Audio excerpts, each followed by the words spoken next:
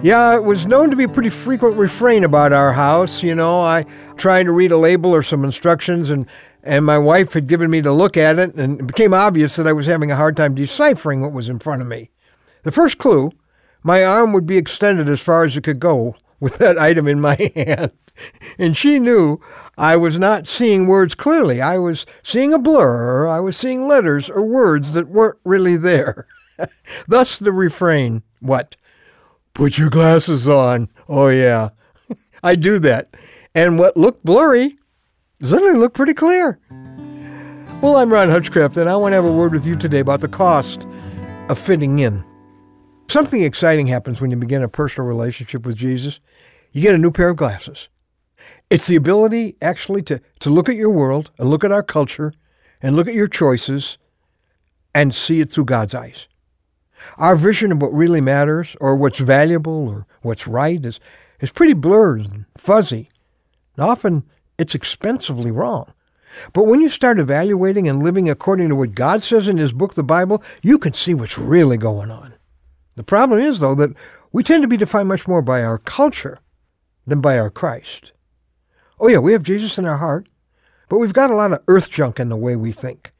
It's not a new problem.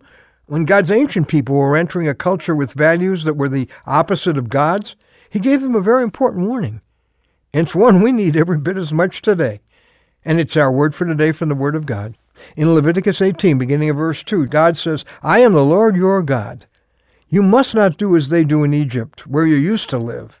And you must not do as they do in the land of Canaan, where I am bringing you. Do not follow their practices. You must obey my laws and be careful to follow my decrees. In other words, don't take your cue from your culture. Take your cue from your Creator. One of the reasons we're so spiritually lame and powerless is that we mix our faith with a lot of garbage from Egypt and Canaan. So we end up seeing our faith more through our culture than seeing our culture through our faith.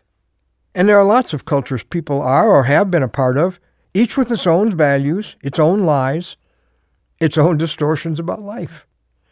Which culture or cultures have shaped your attitudes and actions? The business culture, where people are commodities and profit is decisive? Or maybe the academic culture, where you must believe certain premises in order to be considered academically respectable? The youth culture, the entertainment culture, the pop culture, where trivial things get hyped, superficial is important, and where irreverence and disrespect are the style. Former Attorney General John Ashcroft's godly father told him when he was going to Washington to become a United States Senator, John, the culture of Washington is a culture of arrogance.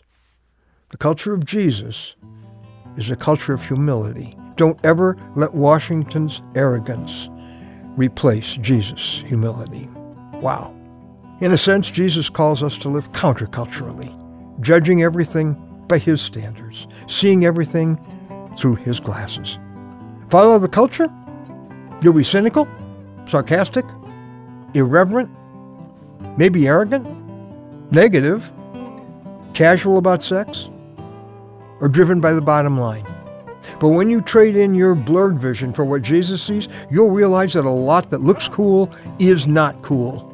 A lot that is supposed to be funny isn't really funny. That some of what's considered an educated viewpoint isn't wise at all. A lot that most people consider acceptable has no place in a life that Jesus bought with His blood.